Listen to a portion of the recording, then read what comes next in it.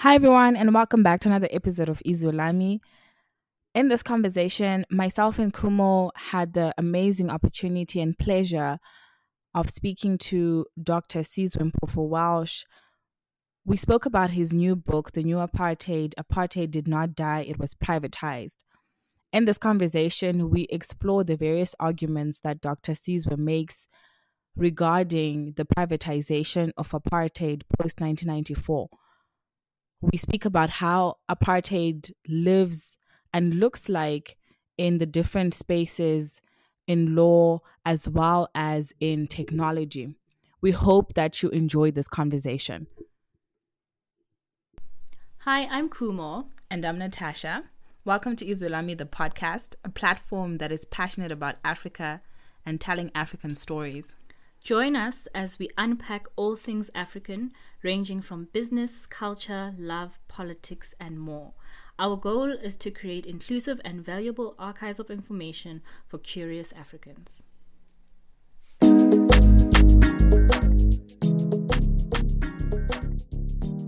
Hello, everyone, and welcome to another episode with Izolami. Today, we are joined by the amazing Dr. Sizwe Mpofu-Walsh, and we'll be discussing his new book, The New Apartheid, with a very interesting and controversial topic.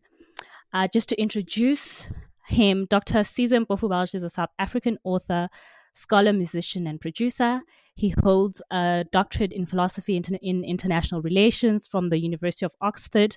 And in 2017, he published a book, his first book called Democracy and Delusion, which was accompanied by a 10-song rap album of the same name.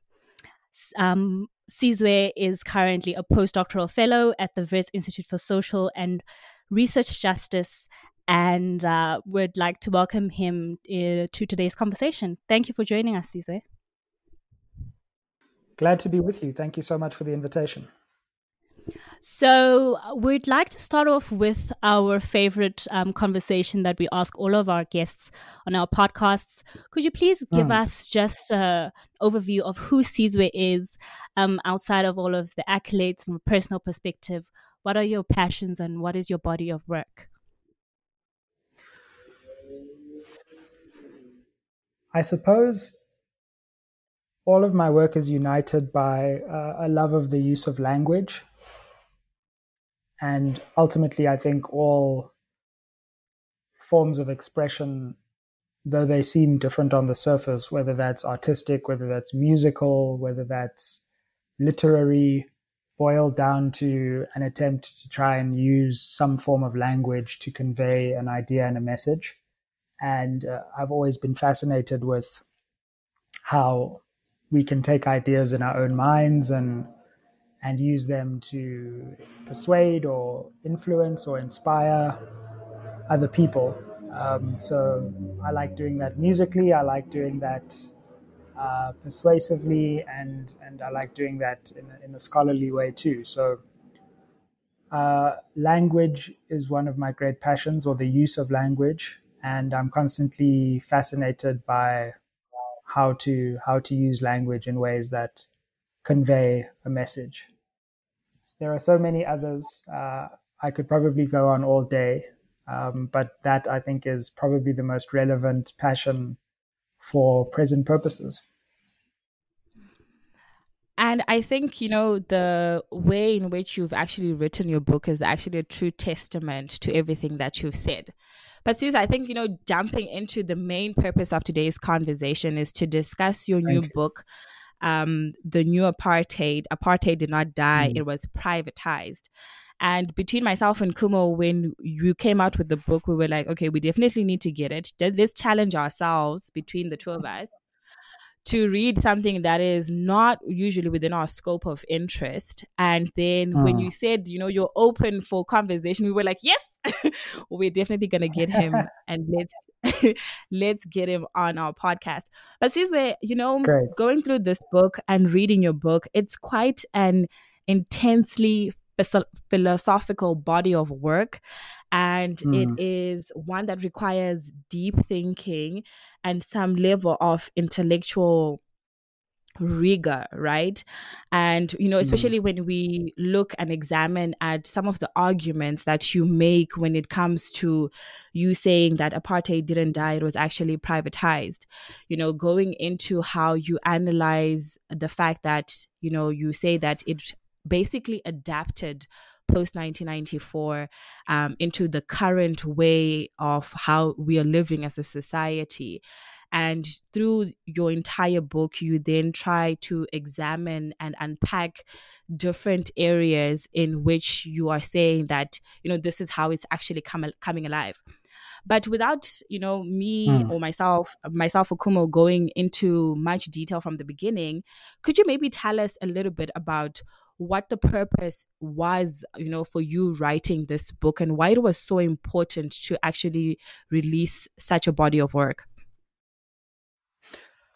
Well, thanks. And I think to the first part of your question, although this is a book which tries to convey an idea, you have picked up on another ambition, which is not related so much to the argument, but that I wanted the writing to be interesting. And I wanted you to go on an intellectual journey where you learned new words and you picked up different uses of language that would delight, quite apart from the actual substance. And I hope that this book has helped me to grow as a writer. And that was one of the most fascinating parts of the journey of writing the book, quite apart from the substance. But in terms of the substance, I published my first book, Democracy and Delusion, in 2017. And that book was a set of 10 essays on a range of questions that were making headlines. So there was an essay on corruption, there was an essay on Marikana, there was an essay on whether it was feasible to have free education, etc. And although I learned a lot in that process about how to write a book and how to write for a public audience, when I came out of that project, I had a nagging sense that beneath the headlines and beneath the news cycle, there is a deeper crisis that we have not yet fully and properly defined and been brave enough to name. And so in my next project, I wanted to go a layer deeper and try to frame and define what I think is the central crisis which underpins the more superficial symptoms of that crisis, which we see in our newspapers every day. And so that was the ambition. It was to try for a new generation to reframe and re-envisage what the central crisis is that confronts South Africa. And that crisis I call the new apartheid. So I think that it's very interesting that you mention that the central wanting to re-envision and recall this crisis that we call the new apartheid. Because I think my next question was, why is it so important to unravel this word apartheid? And I think you've had conversations with it in a previous in the book launch when you were talking to Dr. Tembile about how we have numerous discussions about the impact of colonialism and white supremacy. But from a South African context, I think we avoid the conversation of using the word apartheid. So maybe taking us through the word and why you wanted us to open this wound of addressing the word apartheid and reliving it into our everyday vocabulary. Absolutely. Well, as soon as I embarked on the project, I realized a paradox, and that was that apartheid seems to influence and affect every aspect of our lives. But at the same time, it often goes unspoken. So it seems to be everywhere and nowhere at the same time. And in many ways, the term is increasingly falling into disuse as we find new vocabulary to try and explain South Africa's persistent problems. And I think that avoiding the term and allowing it to recede into the past is a grave error, because that risks failing to appreciate how the past is influencing the present and may well influence the future. And so I wanted to revive this term. And in doing so, I wanted also to demonstrate the depth of the apartheid project itself, which I think we have stylized. And we have failed to appreciate, firstly, how complex that project is and was, and also how ambitious it is and was. And so for just two examples, one is that we often think that apartheid was just a question of racial separation. And actually, the more I tried to understand the term, the more I realized that it's actually not so much a question of crude separation. It's actually a philosophy which is about bringing different people who are very intimately related, but at the same time separated. So the external borders of South Africa push us all together, but our internal borders push us apart, so that we can brush shoulders with people of different races on a day-to-day basis. They can even be inside our homes, but we never truly go across the internal borders.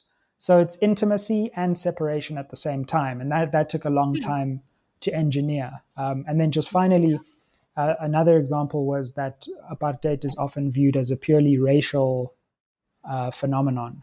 But the more I delved into it, the more I realized that although race was the explicit ground on which people were divided, this was also an ideology of gender engineering, of the engineering of people's sexualities, and in many ways using race as a pretext for a deeper social project which affected race, gender, sexuality, and a whole host of other identities. And I think you beautifully explore and expand on exactly that in like the rest of the areas within the book itself, where you speak about space, law, wealth, technology, etc. And I think what I particularly liked is how with each particular section or area of exploration, you start off by talking about it at the broadest or the macro level of it, before trying to make the connections to apartheid and, you know, how those are actually linked. So, you know, speaking about how we are living in like these security states, but we actually don't even know each other at that level, but we are somehow protected by these big walls, you know, and the exploration of technology.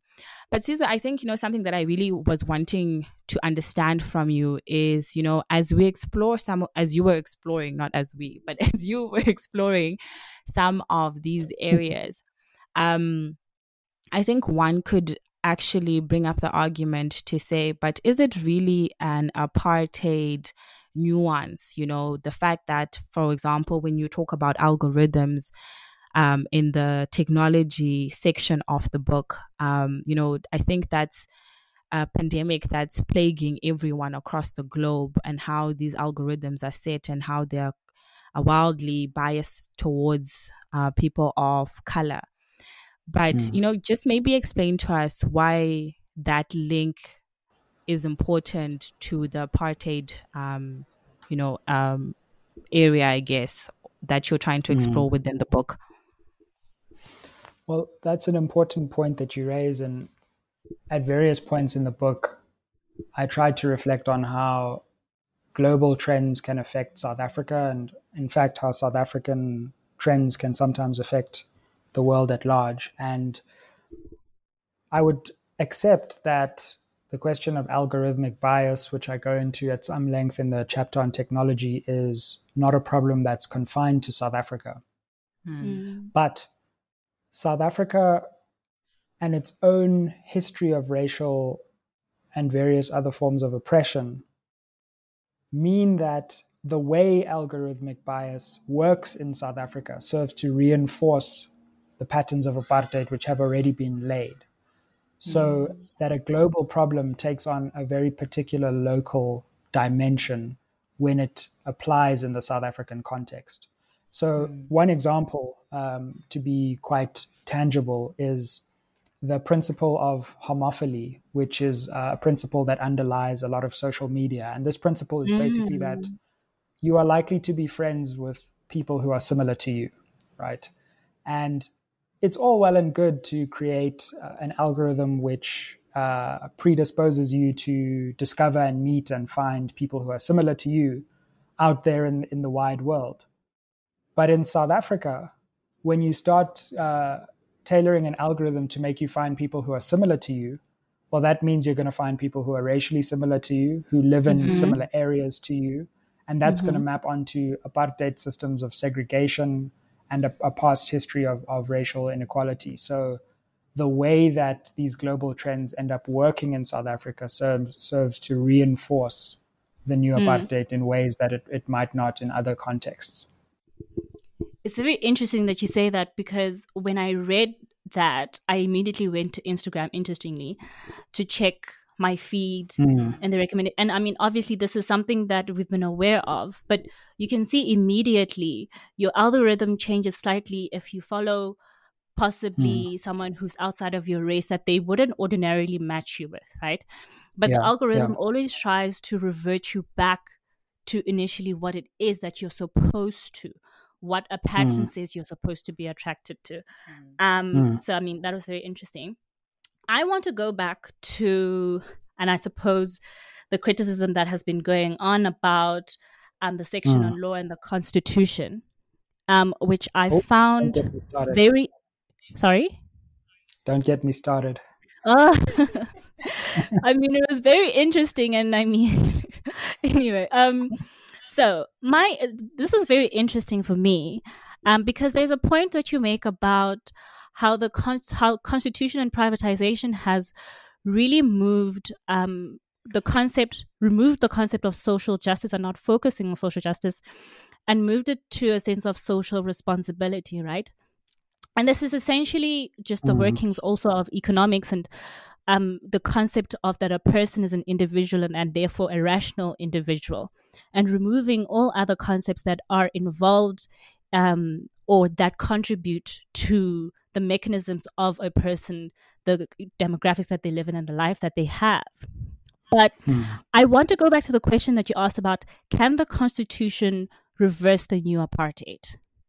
And maybe making us understand why you're asking that question and why you believe that it can't, for people who have not read the book and wouldn't understand what the criticism is about that section specifically. Well, a great ambition of the book is to puncture this myth that South Africa represents some kind of miracle, and that after 1994, we are living in the afterglow of that miracle. And anything that deviates from that miraculous narrative is basically put down to, details that need to be ironed out. But ultimately, South Africa is on the right trajectory, and nothing can stop it from eventually reaching a destination of justice and emancipation. And I'm afraid when I look around, I'm not sold on that story. And the Constitution is the text which embodies that narrative most obviously. In fact, it's kind of like the text that proves the story to many people.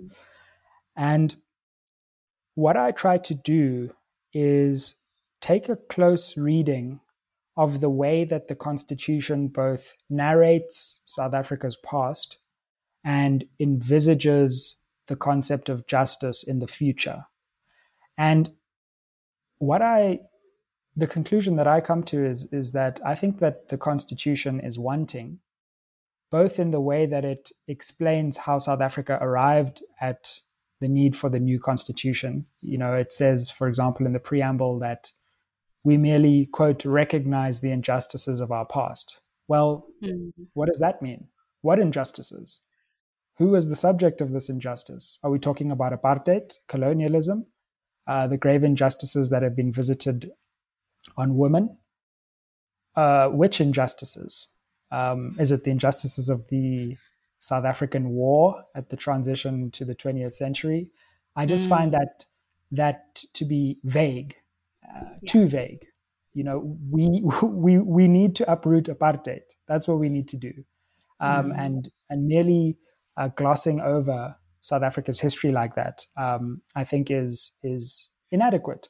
And then I look at where you find a conception of justice in the Constitution, not just a narrow procedural justice, but a wider conception of justice per se. And again, I don't think that the Constitution espouses an ambitious enough conception of justice to contend with the sheer scale of injustice in South African society. And so I just also want to enter one caveat, because when you start to talk about the Constitution, you end up touching people on their constitutional studios, and people become very defensive because they're very invested in the myth of the Constitution. And I'm not seeking to suggest that the Constitution is worthless and it's not worth the paper it's written on and we should throw it away. I'm trying to take a more optimistic perspective and say, well, is the Constitution the perfect conception of justice? And if it isn't, how could we get it closer to that conception? Instead of saying, well, the Constitution is the best thing since legal sliced bread and we can never improve on it, how can we reimagine our society for the future in ways that transcend the conception we currently have in our minds? So I'm not trying to rain on anyone's constitutional parade. I'm just trying to say, could we maybe go even further than we have gone? And that's essentially the case that I make. So the question, I guess, is where, you know, for the layman like myself, laywoman, is, so how do we go about, you know, unpacking and trying to create a more transformational constitution that really stares down this animal for what it is? You know, because I think, you know, in the media, as you released the book and you've been, you know, on numerous shows and had numerous conversations about it, there has been this mixed bag of criticism, so to speak, that has come through, where people are like, yes, this is amazing. And then, you know, there are people, especially from the older generation and people that have lived through the ills of apartheid, that are a bit skeptical about, you know, the way in which you've approached the, you know, the book and, you know, the way that you've put forward your arguments. So the question is, so practically, how do we go about it? What are the first steps that we need to start doing and mobilizing as a society so that we can sit down in a room and say, okay, we're rewriting this thing and we are calling things for what they are? Well, I think you touch on a really fascinating part of this whole project for me, which I didn't expect. Because this book has honestly taken on an entire life of its own, and has just become something that exists separate from me, you know, and so and I dare say most of the people for whom this book is now a cultural symbol have not actually even read the book, you know, so it's like, the book exists as a cultural symbol because people have seen it or they've heard about it or they know it exists.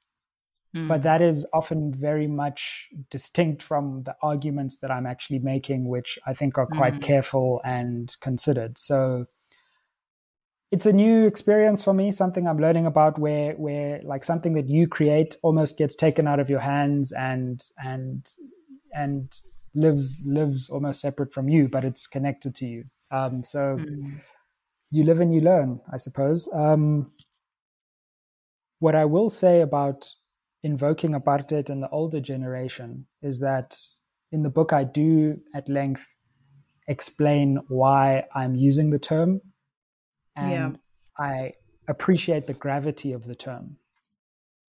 And nonetheless, I still think it applies and is applicable because of the gravity of the situation in South Africa at the moment.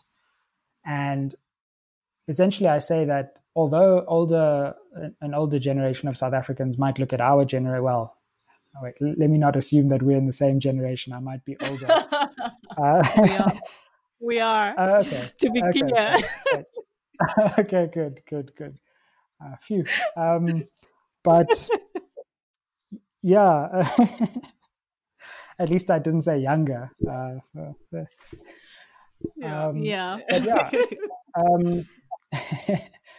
like I think a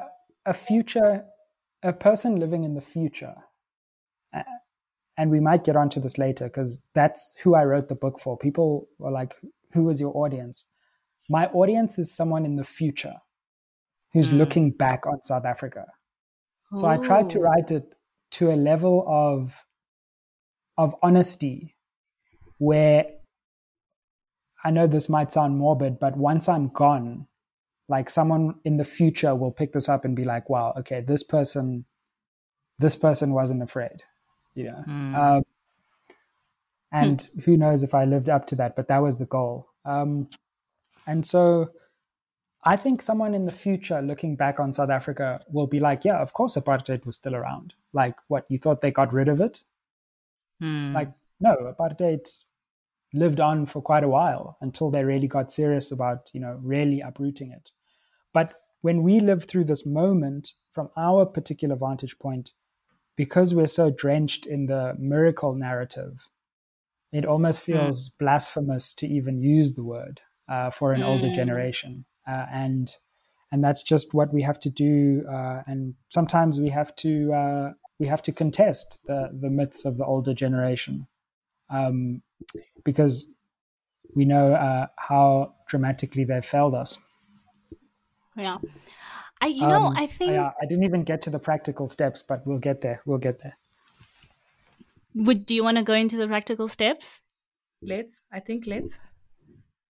Okay, sure. Because I appreciate that is a question which arises immediately, but I almost think it's the subject of a whole other book. And I have to be honest, I don't know what on earth we do with this. And my goal was first to define the crisis. And I think that step is really, really important. And it actually comes out of my reading of apartheid, because what fascinated me was that in hindsight, it looks like everyone knew that apartheid was the problem. But defining apartheid as the central problem in the 20th century actually took decades and decades. First, people thought, no, maybe we'll get like a native representative in parliament. Other people thought, no, the problem is just economic. We don't need the vote. Some people thought we needed the vote. Others thought that this was a religious problem. And it took generations of thinkers and activists and scholars to say, hold on. This is the problem. Apartheid is the problem, the whole thing. And it feels like after 1994, we have again allowed the problem to become complicated and dispersed. And we need to, again, and this is going to be a collective project, no one can do this on their own, is find ways of redefining the crisis so that we can launch and mount a struggle against it. And so in the conclusion of the book, I mention, that effectively what I'm calling for, and again, I can only really sketch this because I think it's still very early and it might not even happen in our generation, we need a new republic. That's how ambitious we need to be. And what we're living through now would be the first republic, but we need to create the second democratic republic. And that republic needs to build on the gains of the first, but transcend the errors of the first. And that means uprooting whatever we have to uproot in order to get there. Interesting.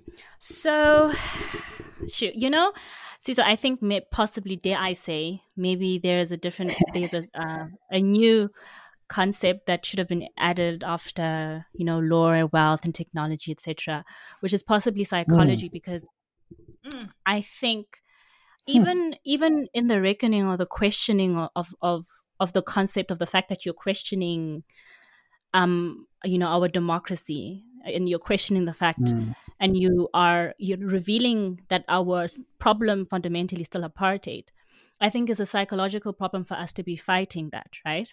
The fact that we still think we are living continuously in this rainbow nation, that we are progressive, that we have, power and anatomy, is essentially just part of this very well engineered concept of apartheid. Yes. And so, I think possibly maybe there could be something else to be explored as part of it.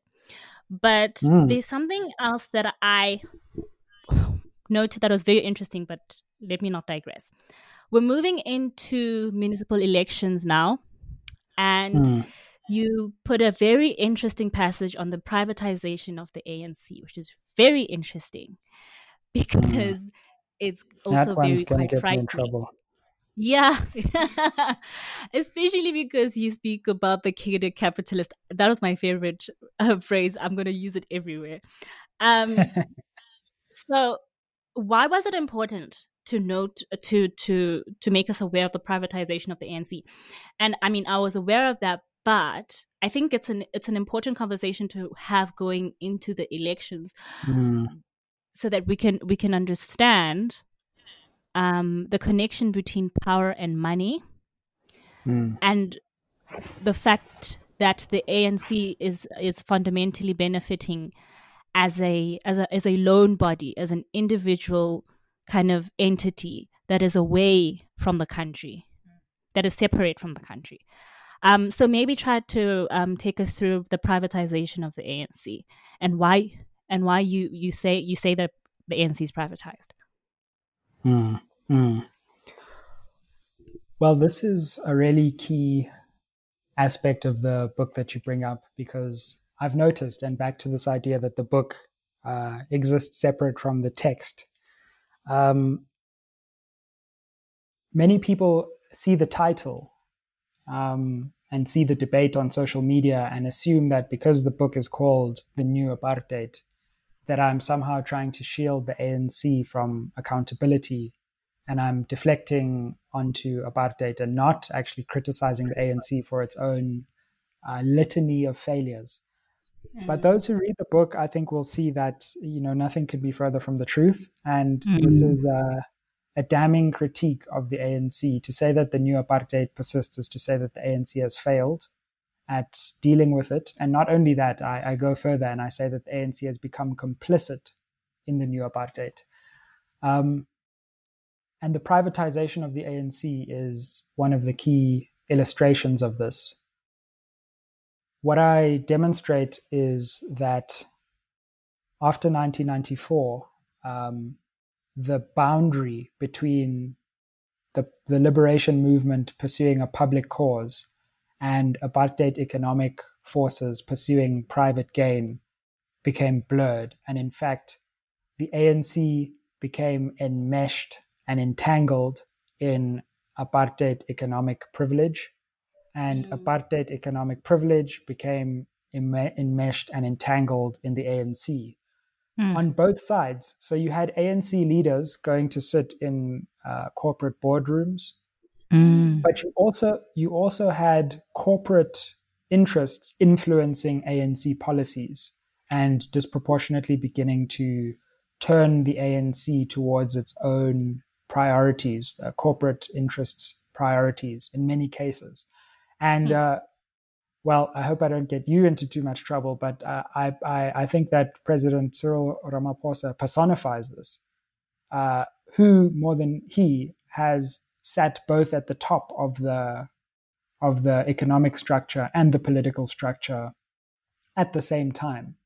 So the office of the presidency now is both political and an economically a symbol of this privatization of the ANC and the publicization of apartheid capital. And this, I think, explains a great deal of what has sometimes been called state capture. What is that ultimately? Well, I mean, I think that's a narrow way of framing what's been happening since 1994. What ultimately it is that the ANC has been subverted by private interests.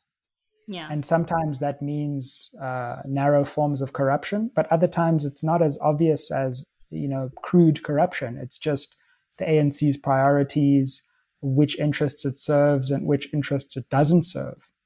And that process of privatization and the revolving door between the ANC and capital, I think, lies at the heart of the ANC's betrayal since 1994. Sizwe, I just want to be honest with you and say, the moment you said you were hoping that you're not going to get us into trouble, myself and Kuma looked at each other and we're like, well, what exactly are we supposed to say after that comment? Yeah, I hereby state that those are my views and not the views of Izwelami. Yes, thank you. Yeah. Thank you so much, Sizwe. Honestly, this has been, I think, one of our most interesting conversations, not only because, we were intellectually challenged and had to show up a little bit more differently and more elevated through from the beginning, right from like reading the book itself and, through this conversation. But I think like personally, we've learned a lot and we're probably going to go revisit some of the pages where we've made pencil markings just to unpack that a little bit further. But honestly, I think I speak for Kuma as well, that this was an amazing read for it, for the both of us. And it's something that we would definitely continue to advocate for people to pick up this book and to also go through it and, find their own understanding of it. So I think just like in closing, just like a big thank you. Sorry, I found this passage and I think it's really important to read it out loud, but also so to make you aware, Sizwe, that I think this is probably it's part of the conclusion, but literally the most important text that is, because I think this says a lot about how most of us have been feeling as young people of color, millennials living in this country and still feeling disenfranchised. So it's part of the global question that says, this book challenges the idea that democracy combats injustice and inequality. The vote cannot fix what denying the vote has broken. Voting, even the bold constitutional guarantees, is no guard against the rapacious appetite of entrenched power. Nominal rights and formal protections shrivel under the weight of unspoken conventions and undeclared alliances. Democracy is not the antithesis of apartheid. It is not the antithesis of injustice. It is not the antithesis of inequality. All these evils can survive under democracy's shroud. And yet, it's tempting to believe that political equality automatically leads to social and economic equality. The logic is seductive. Giving votes to previously disenfranchised people means they can shift policy by articulating their rights. Over time, these interests manifest into substantive equality in the economic and social spheres as elites are toppled. Yeah, that was powerful. Thank you. Powerful. Thank you for that. And I think it's something we need to remember going forward. Thank you, Natasha. Yeah, I appreciate that. I really appreciate the reading, but I also appreciate what you said earlier about the book. It's really gratifying to see people reading it and engaging with it, agreeing and disagreeing and debating it. So thank you for that. I really do appreciate it. Thank you. Thank you so much, Sizwe. Please have a great day further. And yeah, thank you so much for the chat. And we look forward to stalking you so we can get our book signed. Mine is already signed. I just want to say I went and I got a signed copy, just so you know. Oh, brilliant. Okay, cool. Well, there you go. There you go. So, Awesome. Well, yeah, just as long as it's not algorithmic stalking, that's fine. It'll be organic. Awesome. Yeah. Thank you so much, Sizwe, for this chat. Okay, thanks, Natasha. Thanks, Kumo. All the best with Izwelami. Thank you.